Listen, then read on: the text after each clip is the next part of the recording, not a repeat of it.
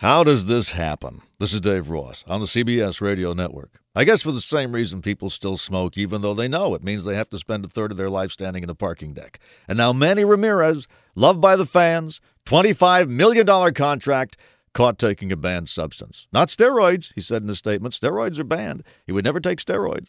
Now, this was a medication prescribed by a doctor who thought it was okay to give it to him for a personal health issue. And what was this non-steroid medication? It was the female fertility drug HCG. I guess Manny was having trouble getting pregnant. He wanted to be baseball's first octodad. But then Jose Canseco told reporters that HCG is also what you take when you're trying to come off steroids.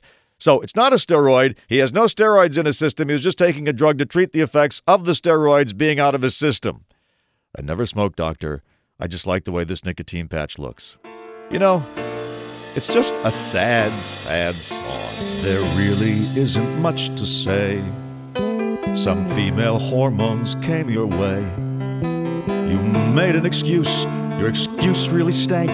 But the money you're losing will help us bail out the banks. Oh, Manny, just how tough would it be not to take it?